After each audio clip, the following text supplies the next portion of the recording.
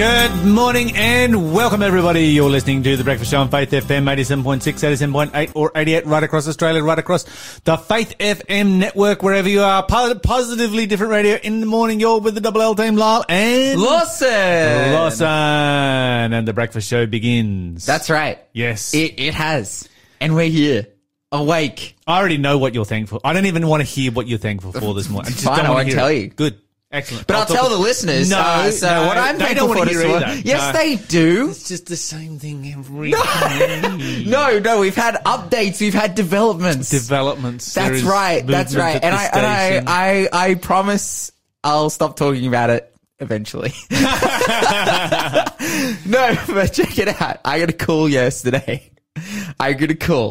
From Service New South Wales. Oh, no.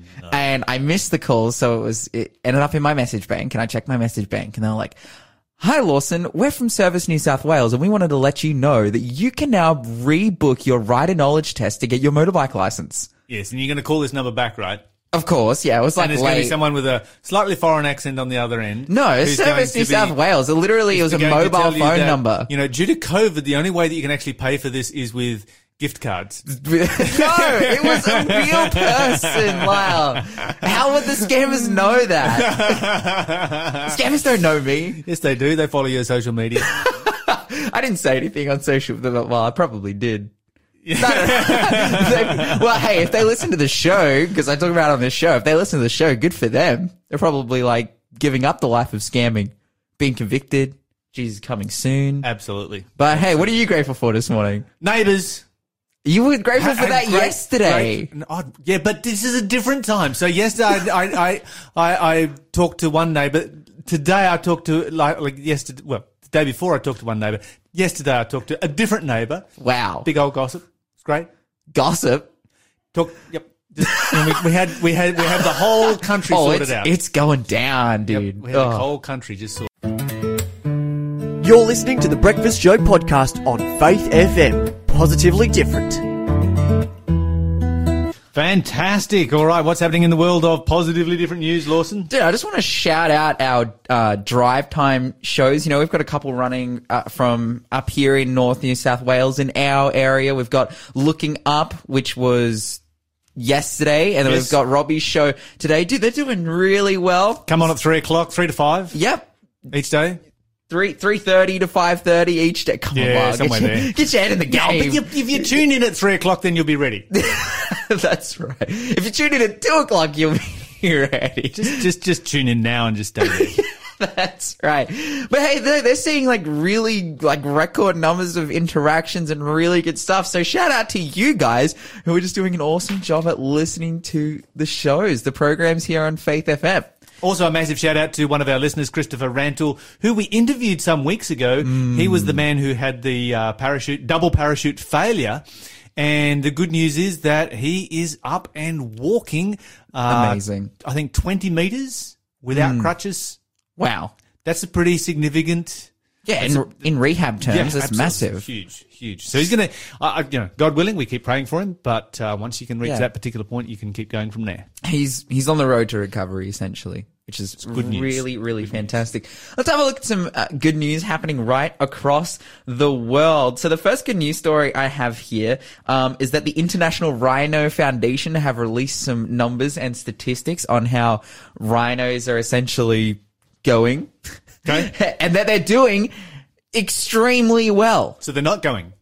They're not leaving. Yes. they're going, but they're not leaving, which is really good. Going well, not going away. So since like the tail of the 20th century, you have specific species of rhinos that dwindled down to numbers within like the 100s. Specifically the one-horned rhino, which is native to India and Nepal, like literally, towards the back half of the 20th century was like in the number, it's like between 90 and 100 of them left. At the moment, their numbers are up at 3,700 of them. So just a dramatic increase. And with that as well, poaching has fallen dramatically, particularly in recent years with only, so in 2013, they had 41 incidents of poaching. And in 2021, they've only had one. So That is just like a single poaching incident. So they're seeing massive drop off there. I've heard a few interviews and seen different, different reports being done on how they actually police poaching and whatnot, which is pretty intense and pretty hectic. How they like get out there with, you've got an anti-poaching defense force that, in some countries that are just like a militarized force that fight poachers. Well, you've kind of got to go out there pretty heavily armed when you are going against people who are poaching, because they are by nature heavily armed. Heavily armed. They're trying to shoot.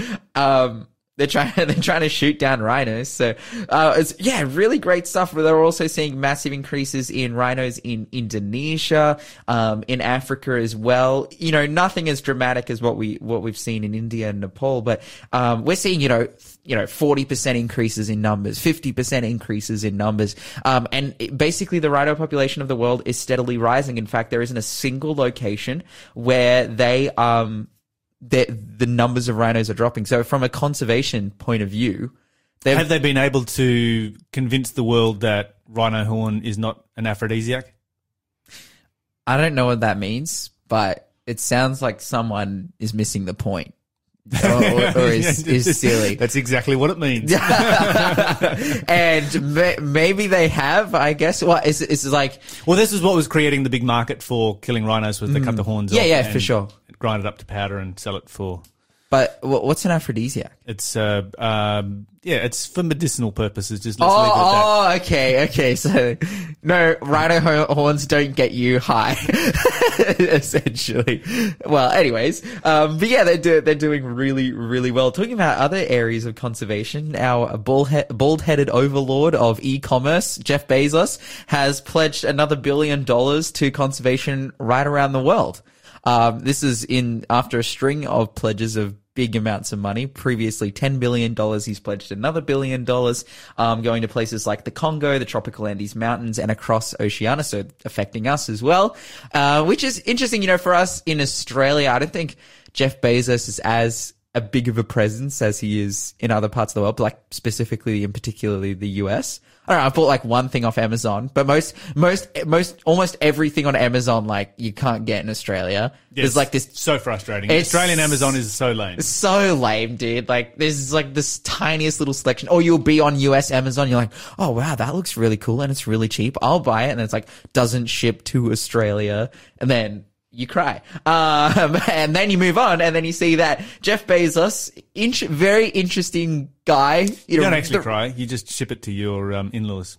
Well, and they ship it on to Australia. Well, that's your solution. It's not mine. I am not married. But yeah, he's pumping like big money into things like WWF and, a bunch of land conservation, projects and whatnot, which is really great. You have to imagine what would happen if somebody like this gave their life to Jesus Christ. Imagine the good that they could do. Yeah. They're doing so much good and positive things for the planet, but imagine if they could do some good and positive things for the gospel. Wouldn't that be wild? And we see that consistently, big movements of the gospel happening in particular countries where, someone super rich will be reached. And absolutely. Well, you've got it happening in Brazil where you've got, what's his name?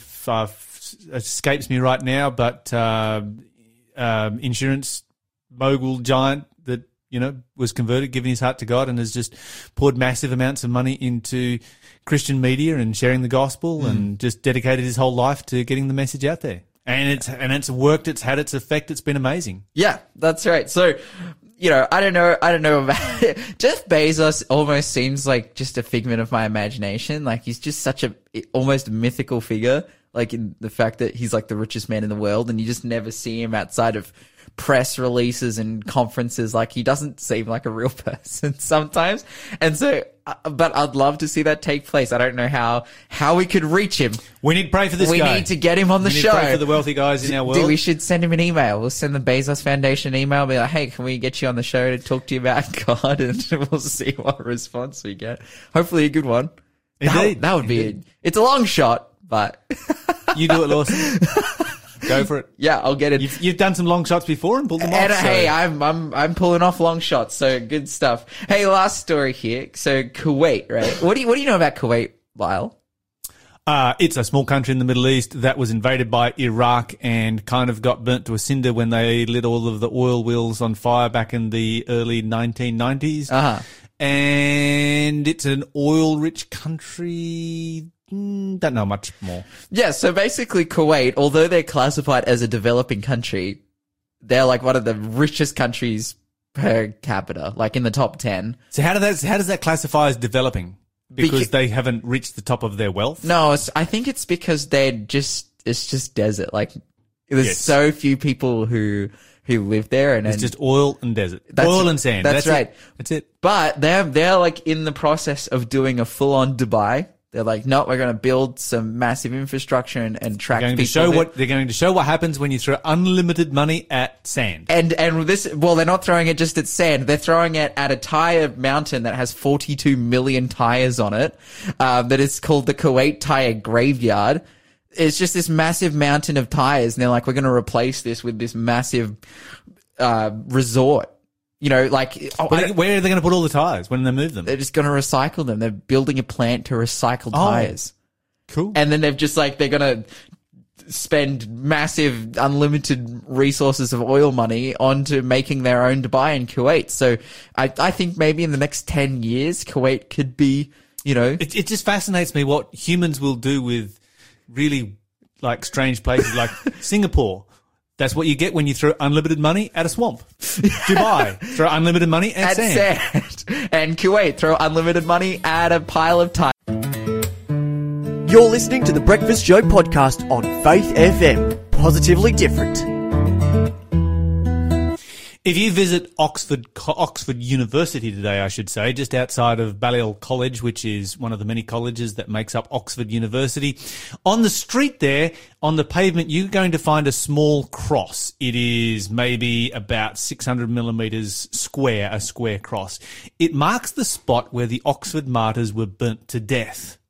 Oh. The Oxford martyrs were Hugh Latimer, Nicholas Ridley, and Thomas Cranmer. So these were bishops, archbishops in the Anglican Church at this particular time, and they were Protestant reformers who were standing for the Bible alone, they were standing for salvation by grace alone, and they were standing for Protestantism. They were burned at the stake for their faith and for their unwavering confidence in God.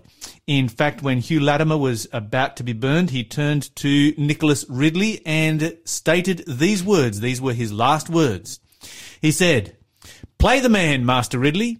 We shall this day light such a candle by God's grace in England as I trust shall never be put out." Wow. Such brave words. Well, it seems that Oxford University has not given up on burning martyrs at the stake. Well, maybe not quite. We're not quite there yet. But they have just issued an official apology for hosting a Christian conference. What? Yes, indeed. They have just issued an official apology for hosting a Christian conference. Okay, what was the conference? Okay, so this was what's called the Wilberforce Conference. It's something that happens every year, has happened every year for a very, very long time. It's a 1-week intensive. It happens during summer. And the idea behind this particular 1-week intensive is that it is a crash course on the Christian worldview. Okay. Essentially. Okay. It is so that students can be better informed and better equipped to stand up for the gospel in contemporary culture. Yeah, okay. So it sounds like a really, really good thing. Dude, that's yeah. I think this is awesome. I think every university should have this. You know, somebody should run one of these in every university during the summer for students who want to go. Yeah, I love that point too. For students who want to go, like no one's forcing you to go to this. It's just like, especially because a university, like adults, aged students, say, hey, do you want to learn about Christianity? Well, here's the opportunity. This one was actually held at Worcester College, which is, you know, one of the many, many colleges that make up Oxford University. Mm-hmm. And the staff said that they loved it. They loved the students. They loved their interaction. Everybody was polite. They enjoyed it, and they wanted them back again next year. You know, this is something that's been happening for a very, very long time. However, you're not allowed to say what you believe anymore because there was two things that got people upset. And, of course, they've apologised for causing significant distress. The significant distress caused by discussing Christianity. Okay. So one of the lectures there was on the nature of Islam. I would think this would be a normal thing to have at this kind of a college. You talk about the other religions that there are in the world and compare your religion with those religions. That would be entirely appropriate. And it would be entirely appropriate if you were going to an Islamic one that they would talk about Christianity. And they do. Like, Yeah, you that's can what watch we would those you can watch those debates online from the Islamic perspective of like, Sure. oh, this is what Christianity is compared to us, and vice versa. Like, Okay, the other thing that happened was that one of the lecturers was asked what would happen in a question and answer time, what would happen if somebody came to him and talked to him about unwanted sexual attraction. Okay, yep. So we all knew it was going to go here, of course. Yeah. And he replied that he would talk to them. Oh, That. he would talk to them about it? Yes. And that is classified as conversion therapy because therapy is talking, and so talking about it is conversion therapy. And so because you're prepared to have this conversation and you're prepared to say these words, then that's conversion therapy, and that is causing distress, and that is hate speech, and that is causing people to be damaged. And so it needs an official, any kind of conversation of such is to be banned. You can't talk about anything. Talking about or having a discussion on a subject is banned. I got to tell you, when you live in a society that self-censors because they're afraid to talk about things, you know that you are on the edges of a totalitarian society. I'm just thinking, like, if that's the classification, like, okay, talking about that and it's conversion therapy is bad. It's like the Mardi Gras, like conversion therapy in the opposite direction. Of course it is. Well, can I complain about that? No, you may not. It's not like, in this world. Oh. What you've also got at Oxford College is not just that little cross that is on the street, but just down and around the corner, maybe 500 metres away, there's actually a very large monument to these three martyrs, and you've got their statues right there. Let's stop and think about why they died and why they gave their life. They died and they gave their life because they had a conversation. Wow. About things in the Bible that were not popular. Uh-huh. They talked about the Mass. And that was seen as being hate speech. They talked about the Bible and the Bible alone. That was seen as being hate speech. They talked about salvation by grace. Definitely hate speech. They died for that. Yeah, wow. And their statues are there to this day as a testament to the value of free speech. Wow. And just outside where those statues are, and just outside where that cross is in the ground, free speech is being banned. Wow. Under penalty of, I don't know. The thing that I don't understand. Not death yet, thankfully. The thing that I don't understand is that it's just like, do we not trust consent anymore? Because the situation that was brought up, this is the situation, is that the question being asked is if someone comes to you and asks you about unwanted sensuality. About their unwanted so attraction. They're consenting to you talking to them about it. And you can classify it as conversion therapy, which has all the negative connotations, and I understand that a lot of abuse happens in that area and that it's terrible. And No, it doesn't happen. It did happen. 40 years ago. But the point is like you can put like, but it's like ultimately this person is consenting. Yes. This is a consensual conversation. That's right. Just like if the conversations that happen in the opposite direction. Mm-hmm. Yet we're persecuting consent.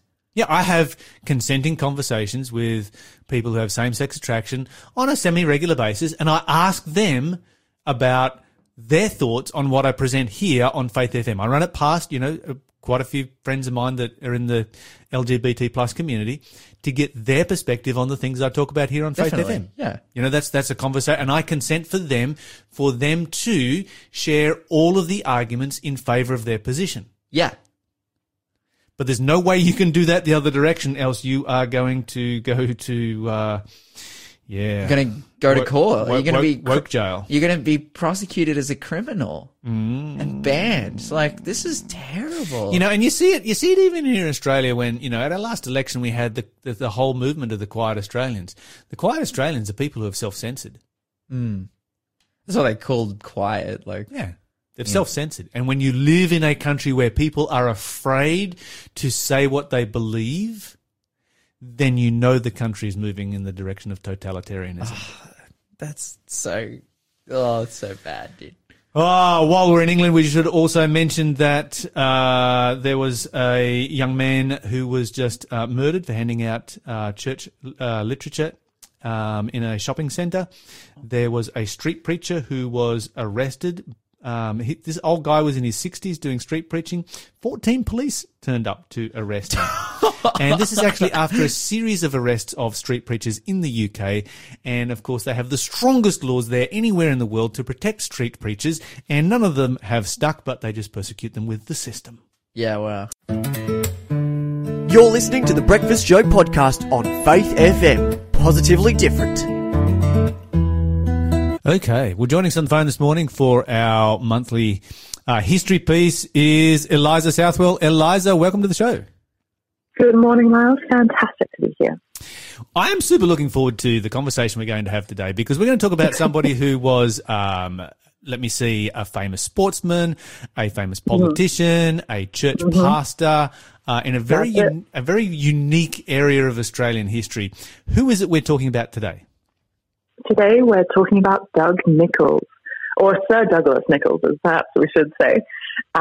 He, as you said, is most commonly known for being a footballer, but also being an activist for Indigenous rights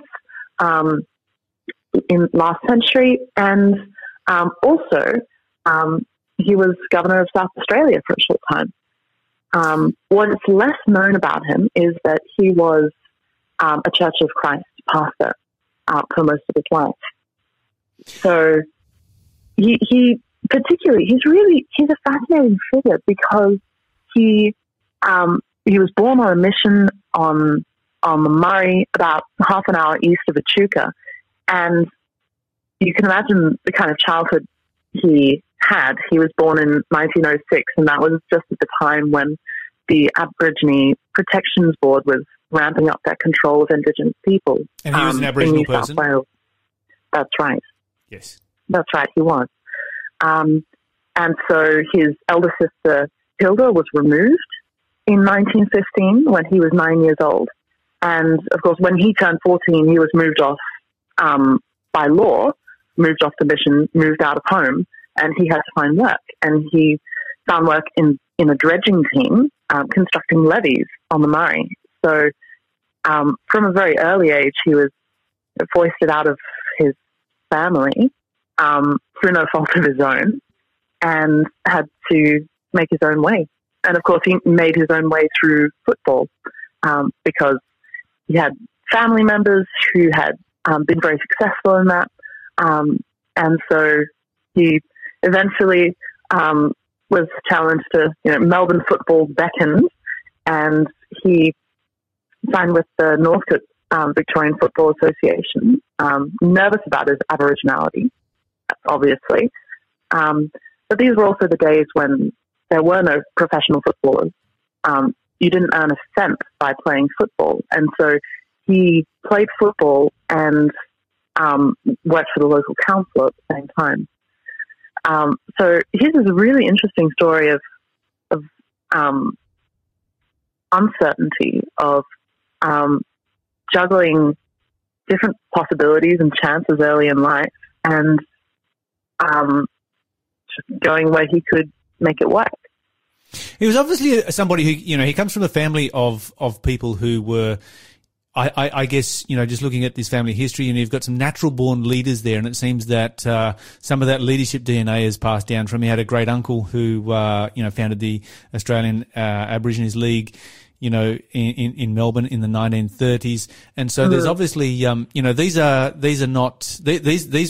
this family seems to be a family of go-getters, and he seems to be a go-getter. He's out there and he's becoming famous in football. He's very proactive. Yeah, indeed. And so that great uncle, William Cooper, he really acted as a mentor for Doug. He was of the same people. He was also Christian.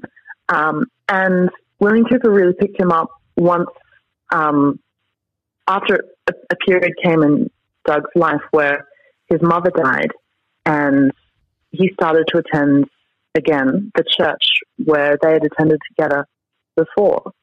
And so he'd already achieved, fame in football. He was the only Aborigine in the Victorian Football Association. And he was affectionately known as the Flying Abo, which today we would cringe at a little bit, but people loved him.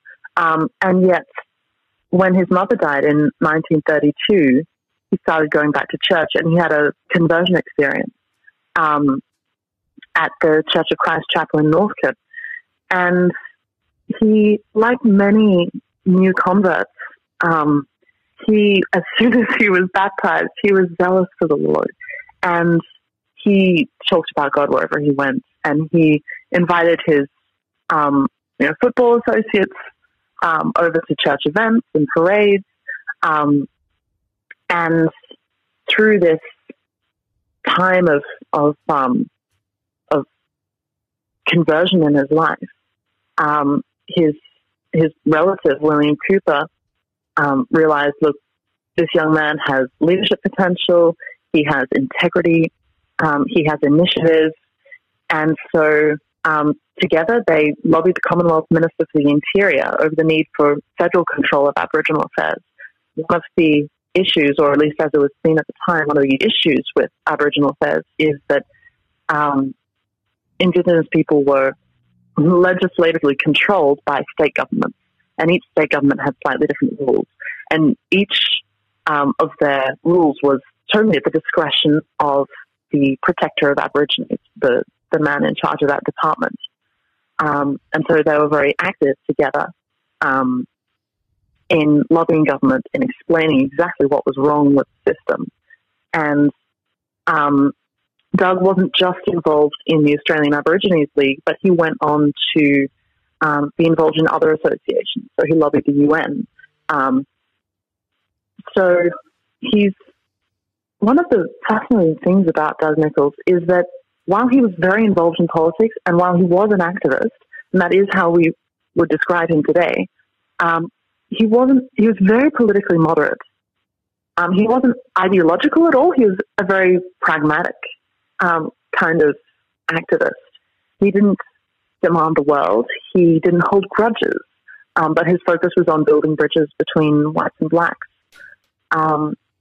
He even cooperated with the Council of Aboriginal Rights, which sounds like an innocuous enough name, but its leaders were members of the Communist Party.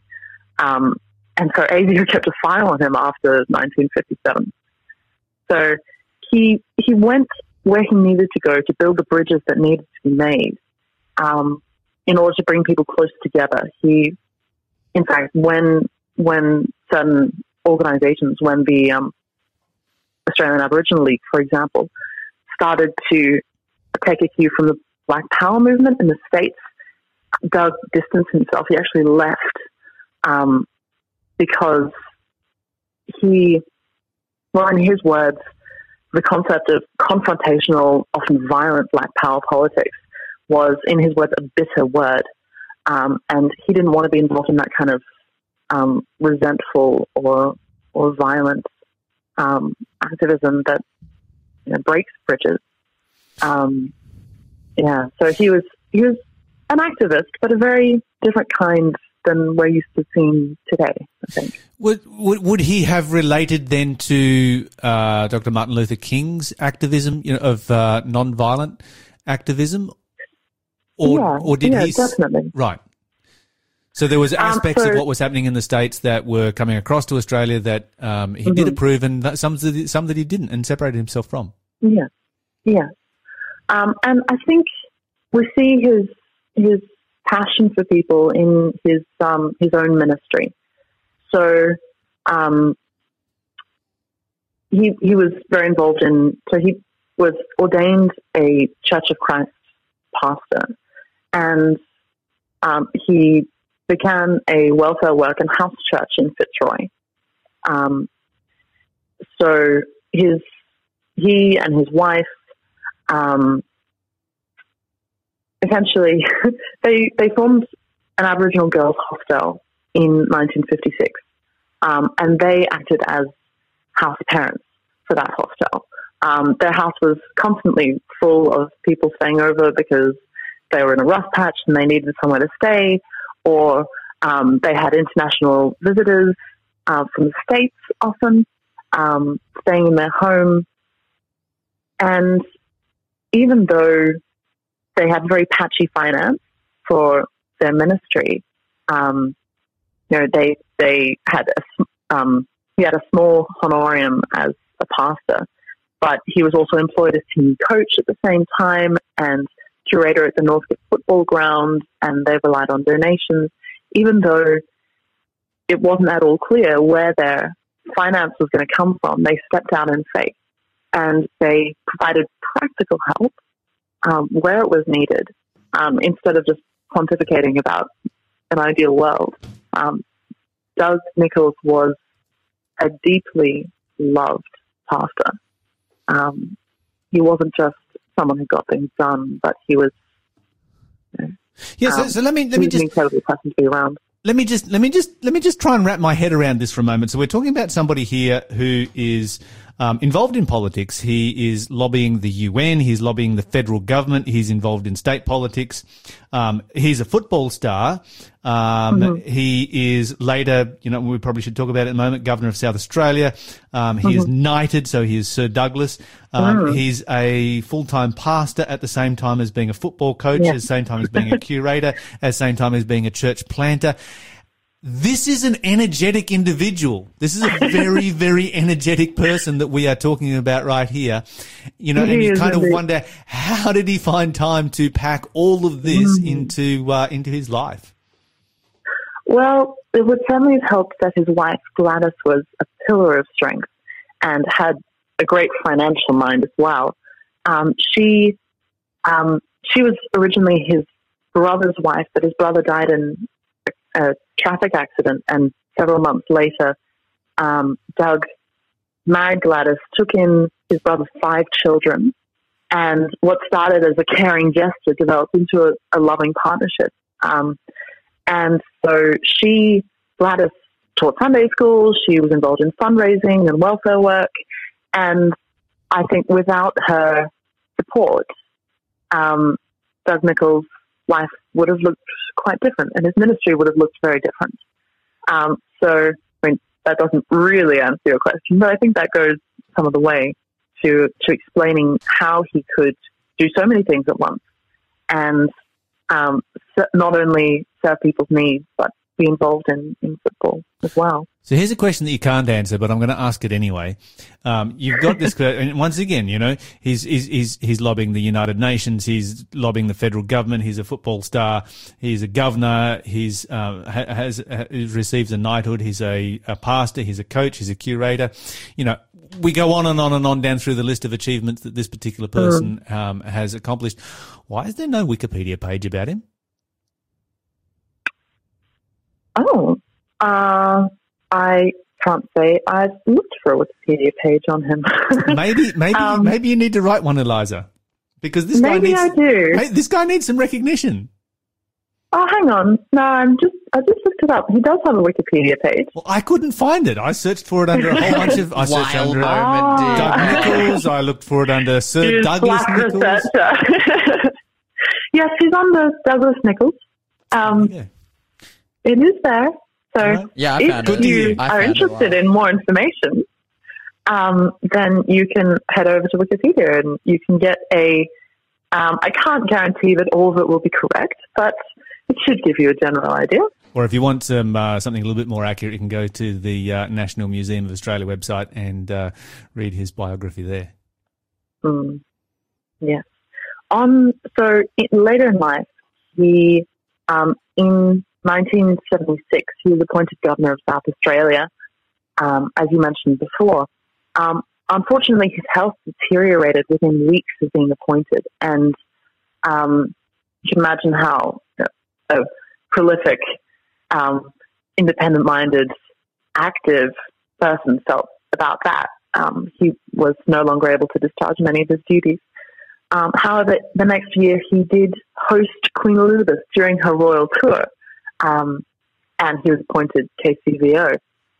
So he, and shortly after that, the same year, he had a stroke and left the position. So I think that's a picture, if you like, of just how far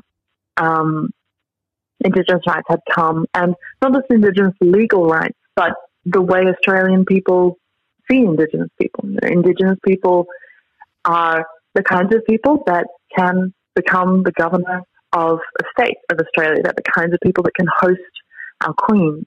And there's now no longer any separation between Indigenous people and any other kind of people in the minds of Australians.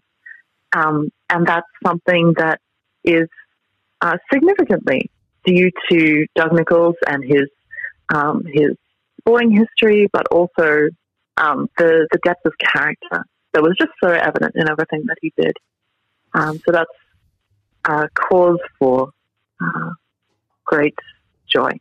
And I think that I think that a lot of that is really reflective of his relationship with God, and the fact that he was he dedicated his life to the service of God. That was obviously the thing that was first and foremost in his mind, in his life, as he did all of these things.